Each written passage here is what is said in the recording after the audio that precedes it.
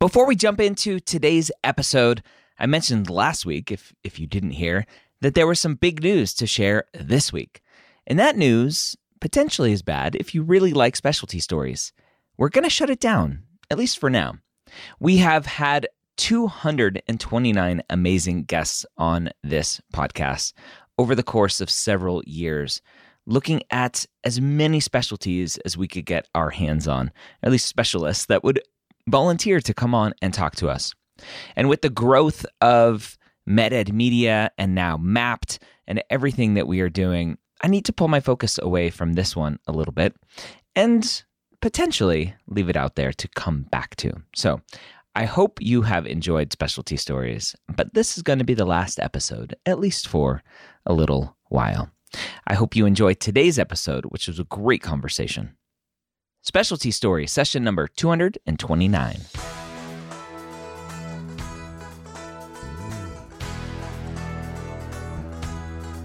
You're a non-traditional student entering the medical field on your terms. You may have had some hiccups along the way, but now you're ready to change course and go back and serve others as a physician.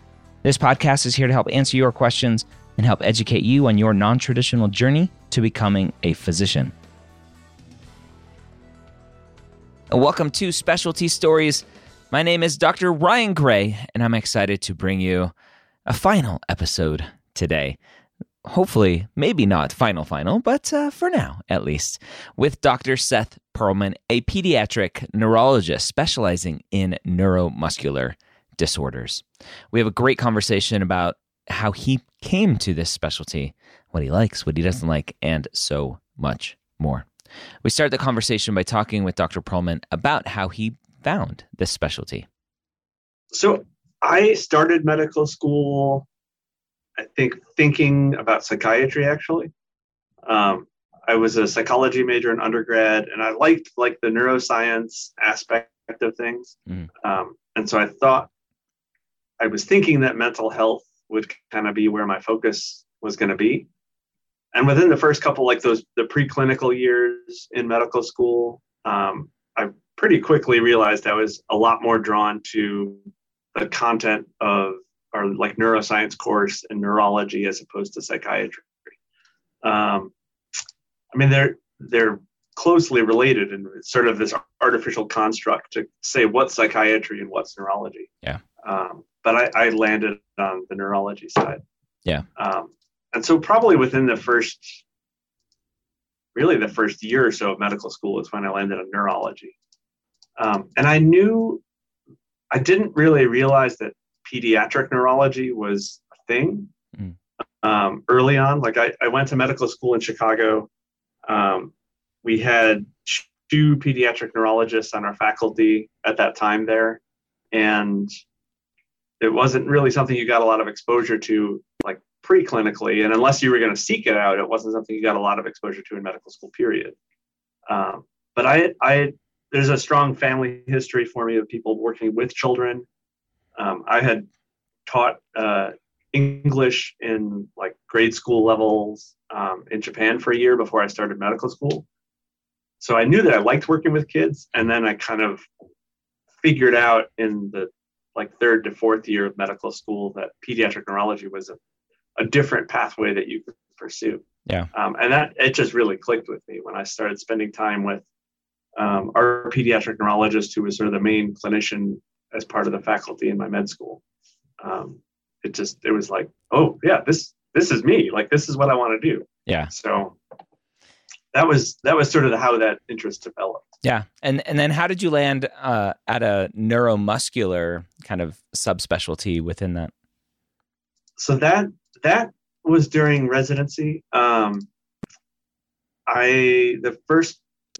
pathway for pediatric neurology was you did 2 years of general pediatrics, and then it was 3 years of neurology. The first of which, the way our program was structured, was just mostly adult neurology. And so it was probably not really until my 4th or 5th, early 5th year of residency that I got some advice from one of the faculty, who actually was a neuromuscular person, that it's a good idea in neurology that if you have a procedure that you can do, both from a a billing standpoint and making yourself sort of attractive to, clinical settings and departments and things, it's changed since then. It's not nearly as much the lucrative thing that it used to be to do procedures, but that was one aspect of it. But also just in terms of variety of your clinical workload, wouldn't necessarily just be seeing patients day in, day out if you're primarily clinically focused. But to do procedures, it gives you more variety in what your life looks like. So in neurology, there's primarily 3 procedures that people do frequently. It'd either be EEGs, EMGs, or sleep studies. Mm-hmm. And so we had a lot of elective time in my last year of residency, and I tried to get some exposure to all 3 of those. And I pretty quickly gravitated towards EMG and by default then more neuromuscular neurology as a thing that I found I really enjoyed doing. I liked sort of the active way you have to think about it and do the study at the bedside and maybe change it as you go depending on what you find. And I found myself really gravitating towards neuromuscular disorders as something that I felt like for reasons are hard to put my finger on, I connected with the patients that we took care of, and seeing what was sort of coming down the pipeline of therapy development was really exciting. And that's totally borne out to be the case. There's incredible therapies that have come out since I finished training. Yeah. So that's been a part of that decision as well. Yeah. Let's talk, before we go any further, let's talk about the patients. All right. We talk about neuromuscular pediatric neurologists. Mm-hmm. Who are you seeing? Why are they seeing you? So probably the 2 most common conditions that we'll see are muscular dystrophy, of which Duchenne and Becker muscular dystrophy is far and away the most common, and then spinal muscular atrophy. But those are the 2 most common individual diagnoses. In general, neuromuscular really encompasses anything that's kind of peripheral to the brain and spinal cord. So anyone with neuropathies, with neuromuscular junction disorders like myasthenia gravis, people with primary muscle diseases. So really anything that localizes to that more peripheral segment of the nervous system and the muscles themselves would fall into that category. But with those 2 diagnoses really kind of leading the pack as far as what are the most common things that we'll see. Yeah. So let's go even a little bit further, because someone listening to this, a pre-med or a medical student, may not be at a point where they're like, oh yeah, muscular dystrophy, no problem, I know what that is. An adult neurologist, you go, oh, they had a stroke. Okay, yeah, like I know what happened, right? Or may not know what caused the stroke, but I understand the underlying thing. What's going on with muscular dystrophy, with spinal muscular atrophy, that is causing issues, and what does that look like for the patients? Yeah.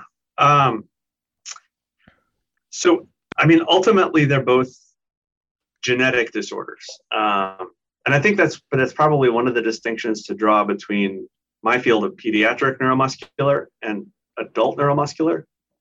Adult neuromuscular, like, they still deal with lots of genetic disorders, but I think there's a lot more acquired, like autoimmune or other sorts of neuromuscular conditions. Whereas on the pediatric side, we're definitely very, very much dominated by genetically based disorders. Mm-hmm. And in general, what all of these things have in common is there's some kind of a genetic variation that impedes or impacts muscle function and nerve function. Mm-hmm. If it's like a muscular dystrophy, like the most common form, Duchenne muscular dystrophy, is a change in the gene that encodes this protein dystrophin, which is really critical for maintaining muscle cell integrity and health. And so what you get over time is degeneration of muscle function. for spinal muscular atrophy, which is also a relatively common diagnosis that we see in our clinics, again, there's a genetic variation that somehow impacts the neuromuscular system. In this case, it actually causes degeneration of the anterior horn cells. But there's a lot of parallels too, where even though then it's more of a primary nerve problem, you get progressive weakness and loss of motor functioning as part of that. And so there's a lot of overlap among all of these conditions as far as the impact that they have on patients' lives. So you get, with all of these disorders that are progressive, you get weakness that starts at some point in someone's life. And if it's a progressive condition, it's going to worsen and worsen over time. And at first, it often affects, motor functions like walking and getting up off the ground, feeding yourself, chewing and swallowing. Most of these disorders will affect breathing muscle function, and some of them will also affect cardiac muscle, just because there's a lot of similarities between cardiac and skeletal muscle. And so these are probably the most common body systems that we see impacted by this broad category of disease. Okay. Not sure that answers the question that you're asking. Yeah, no, it definitely does. What traits do you think lead to someone being a good neuromuscular pediatric neurologist? Well, I think in general on the pediatric side, you have to be really comfortable with interacting with children and interacting with really a family as a whole.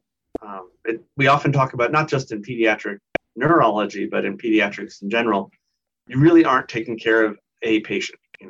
You're taking care of a child, but their parents, siblings, potentially, like really there's a whole family unit that you're going to be interacting with and getting close to longitudinally over time.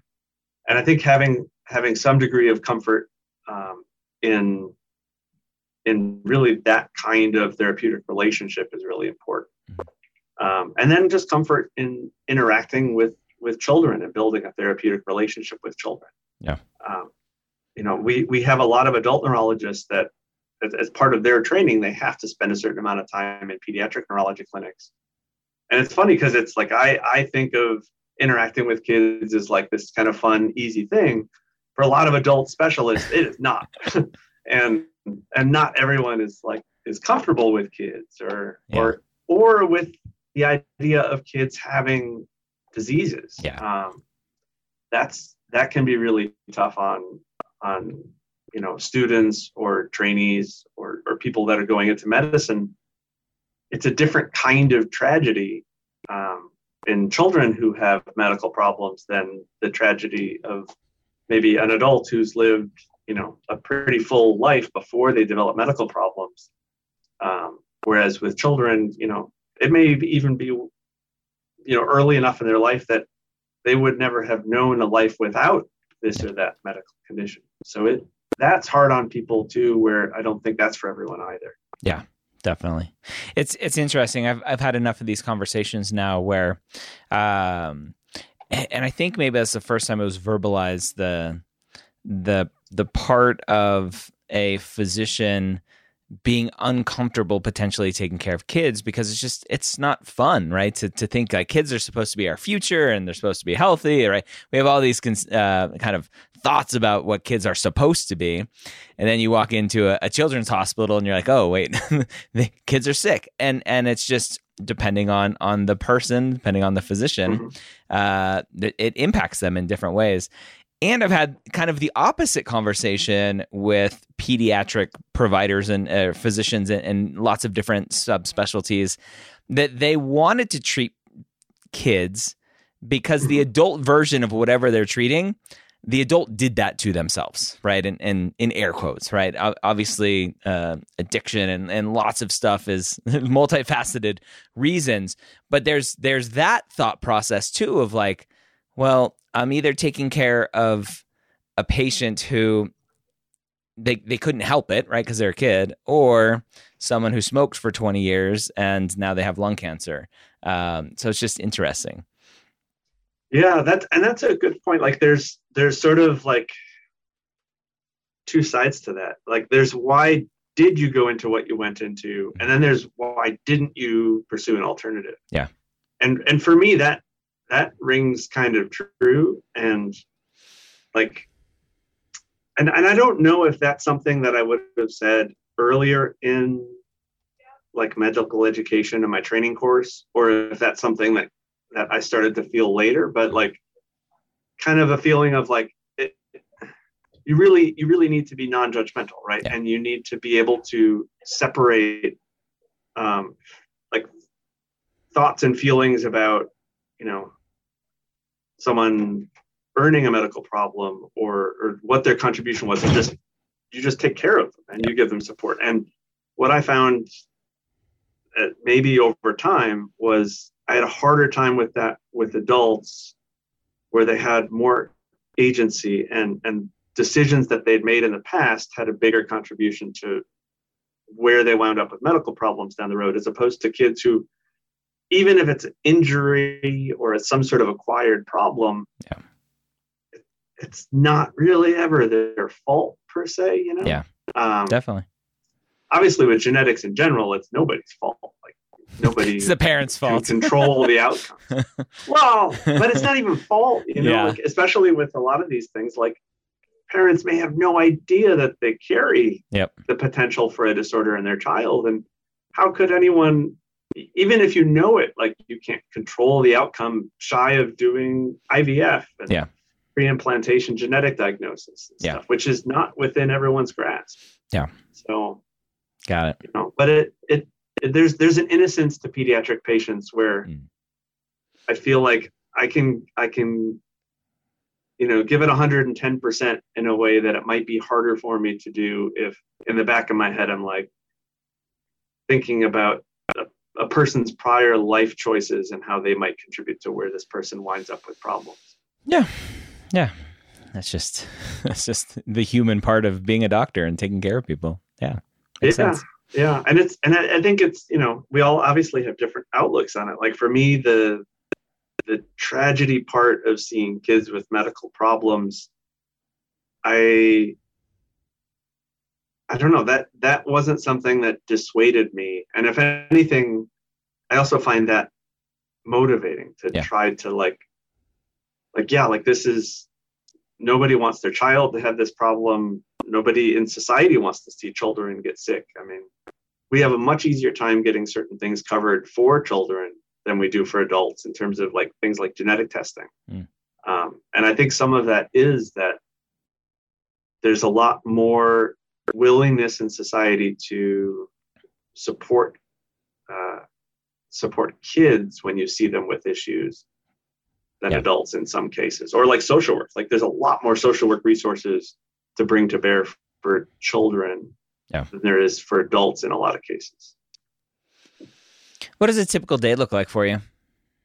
Or a typical week, maybe, if there's no typical day? Yeah, so I'm a pediatric neuromuscular person in a primarily kind of academic setting. Mm-hmm. So there's kind of a bunch of hats that I wear, and which hat is on my head varies through the course of a week. So probably about 6 or 7 half days a week, I'm in clinic either seeing patients in my own clinic, or we have a large multidisciplinary clinics where there's a bunch of us that all are collaborating on seeing the same small group of patients. Or I'm doing EMG nerve conduction studies in like our diagnostic laboratories.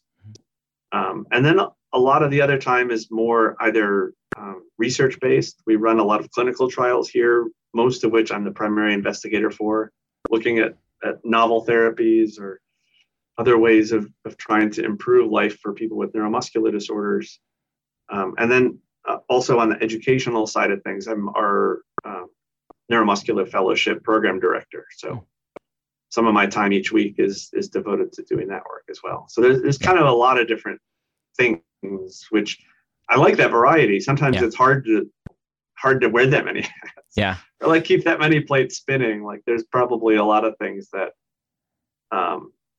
I need reminders about to get done. Yeah. So When, just for clarification for someone listening, you said 6 or 7 half days a week. That does not mean you're working 6 or 7 days a week, but one full day is 2 half days. So just to clarify that for people, that's typically how we talk about days.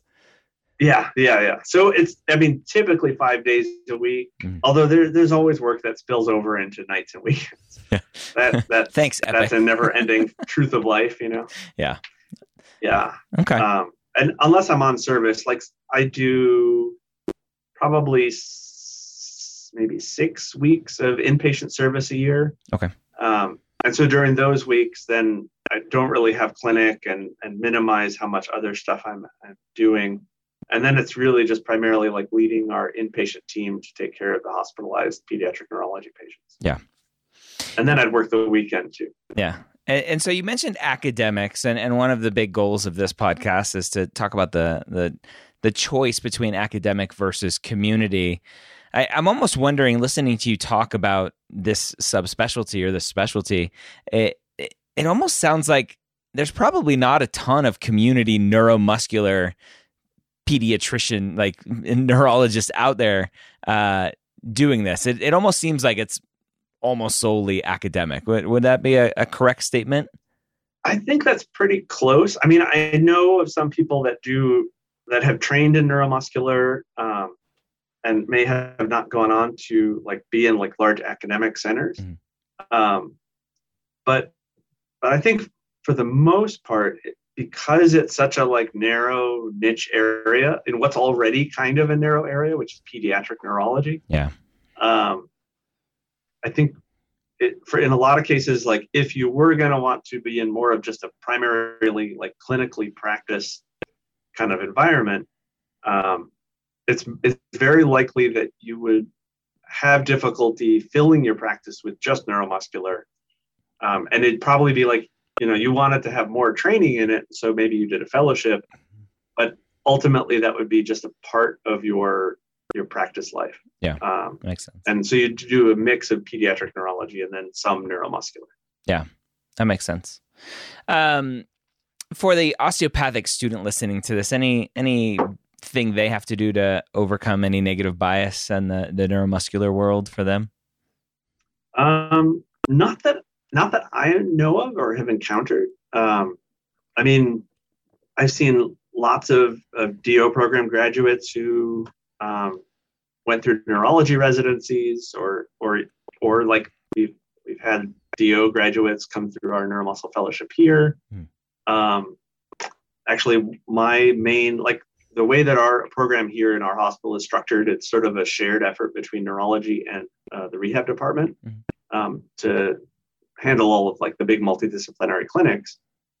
And the rehab physician who's in charge of that part of our equation, she's a DO. Yeah. And she's great. And we've had trainees come through, like I said, that had DOs and they did really well too. So I think in terms of this specific field, I can't say that I've, really seen people have any bias against them. Doesn't mean it doesn't happen, but it's not something that I'm aware of. Yeah. What does the training path look like? So 4 years of medical school typically, and then what does it look like to become you? Most commonly, I think it used to be that some people did pediatric neurology as more like a conventional fellowship after general pediatric training. So they might do a 3-year residency in peds and then do 3 years of the neurology part. I think that over the years has become less and less common.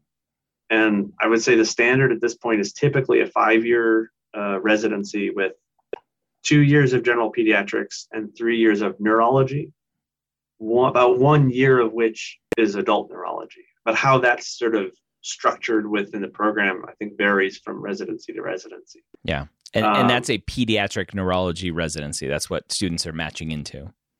Correct. Yeah. Yeah. And then for neuromuscular, that's a fellowship after completion of that. It's usually a 1-year clinical fellowship. Okay. There are some places that do have pediatric neuromuscular fellowships. I think a lot of the fellowships, though, it's like, and including where I trained, which I thought I got a great education where I did my residency and fellowship, but it was a mix. It was probably actually more adult neuromuscular than it was pediatric. Yeah. But I think it's such a niche area. It's harder to find fellowships that are focused just on that. Yeah, makes sense. My wife, who's a neurologist, often talks about time is brain in the neurology world, the adult neuro world.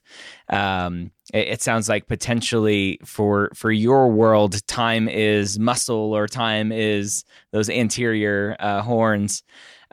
For the future pediatrician listening to this who are going to be interfacing with your patients before you do, what do you want them to know about the patients that you see day in and day out to hopefully get them the care they need sooner? I think so that's a hard question. I mean, I think the biggest is to be on the lookout or to be receptive to subtle signs of weakness. Mm-hmm. And I think that's where some kids wind up getting a delay in their diagnosis. And in some cases, like you mentioned with anterior horn cells, like a disease that may be a rapidly progressive disorder like SMA, the sooner that things are identified, the better. Mm. And I think what's hard is thinking about general pediatric practice. I mean, for me, I did 2 years of general pediatrics. Like we were in clinics and primary care settings. You've got a kid on the exam table and that's where you examine them.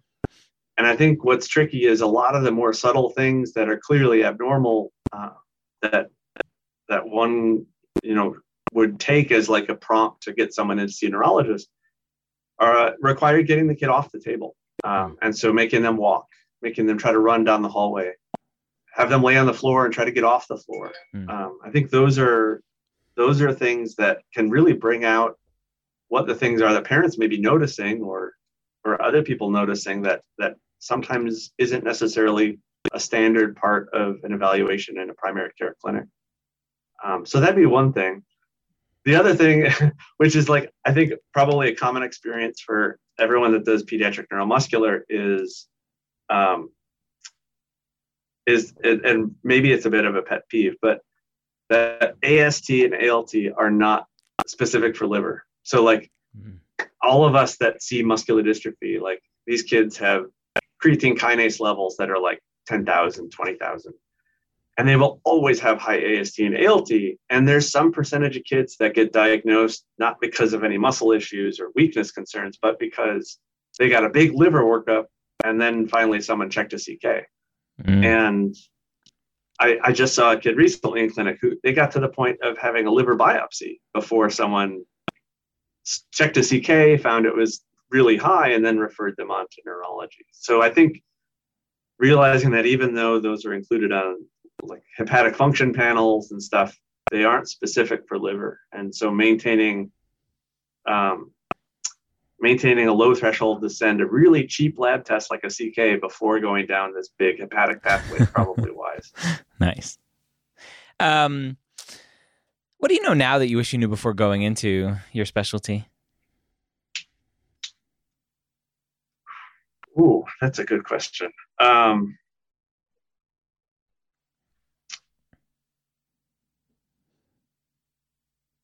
Honestly, I don't think there's anything, nothing that comes to mind that's like a negative. As far as like, oh, I wish I'd known this and I would have done things differently, or I might have made different decisions. Honestly, the biggest things that I feel like are things that I have learned since going into this are just like what's incredible in science and what real, like, I mean, just incredible potential there is for improvement of care. I think historically in neurology in general, like there's sort of this old like diagnose and adios that used to be the joke about what neurologists do. Yeah. And I think historically that's not inaccurate, just because especially when it comes to genetic disorders, like we didn't have a whole lot of tools to treat much of anything. Yeah. SMA is probably the best example I can come up with, when I finished my fellowship, there were no FDA approved medications, and the things that were being developed were still very much in the lab space or in the clinical trial space. And then the first therapy for SMA came out in 2016. And since 2 more drugs have come out, there's a whole bunch more things being studied that are in sort of a drug development pipeline. And this is for a genetic diagnosis that a few decades ago, was diagnosed based on maybe a muscle biopsy and an EMG. And now we can do a gene test. There are genetically targeted drugs to change the outcome of it. Like, all of this is just incredible. And it's all come out, since I finished my training. And because there is therapy now, at least from the HSS standpoint, from a government level standpoint, it's approved for newborn screening. SMA is. The states have to approve it and pay for it. But I haven't looked at the newest. I don't know if you know off the top of your head how many states are actually doing it as newborn screening.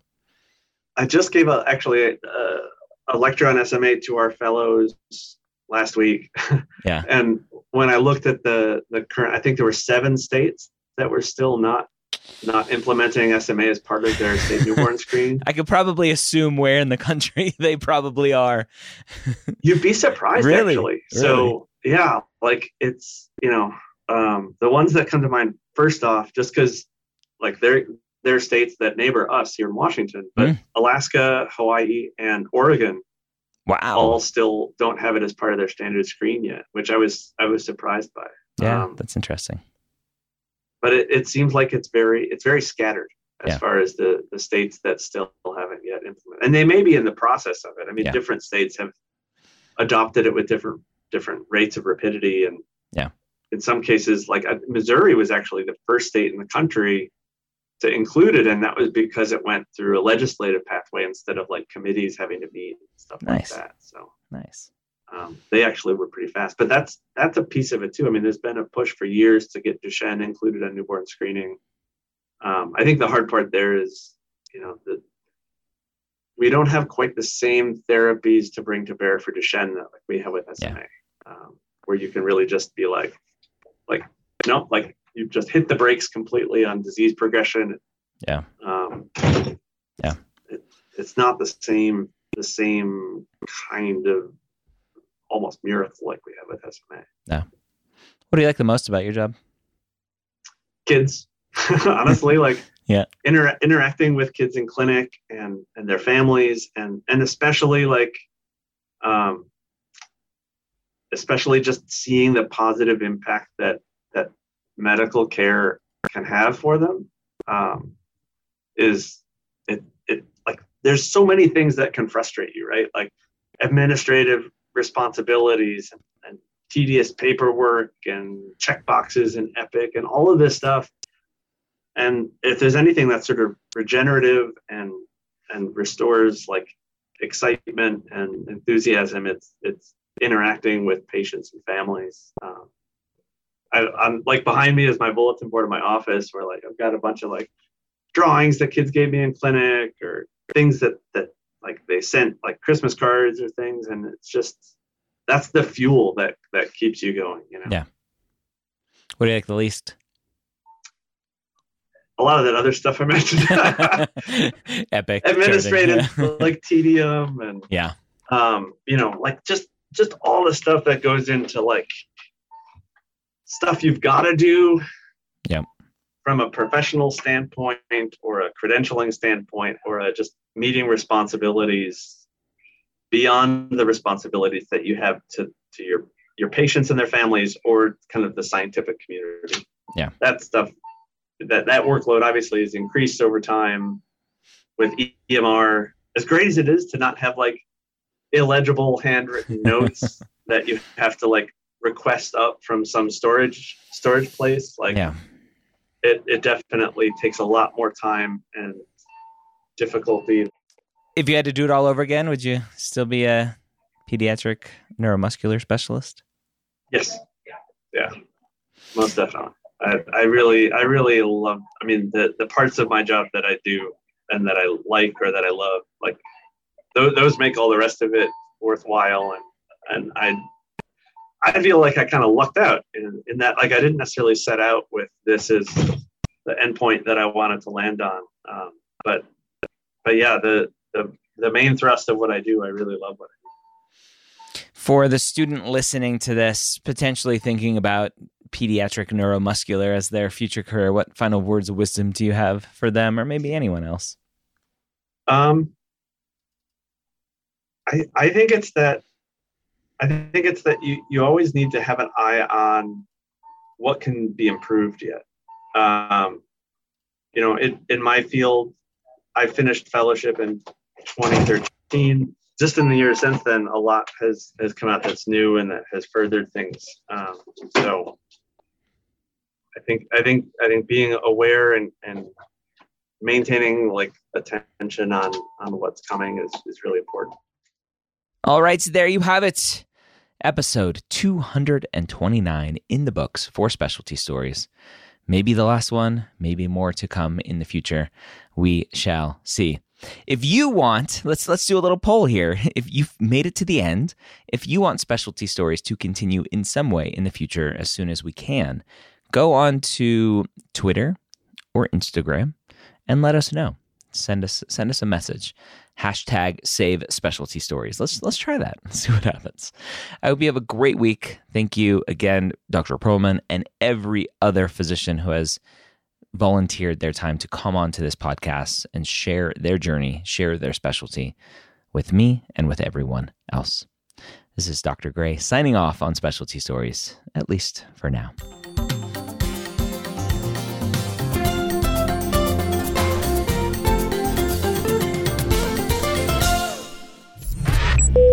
This is MedEd Media.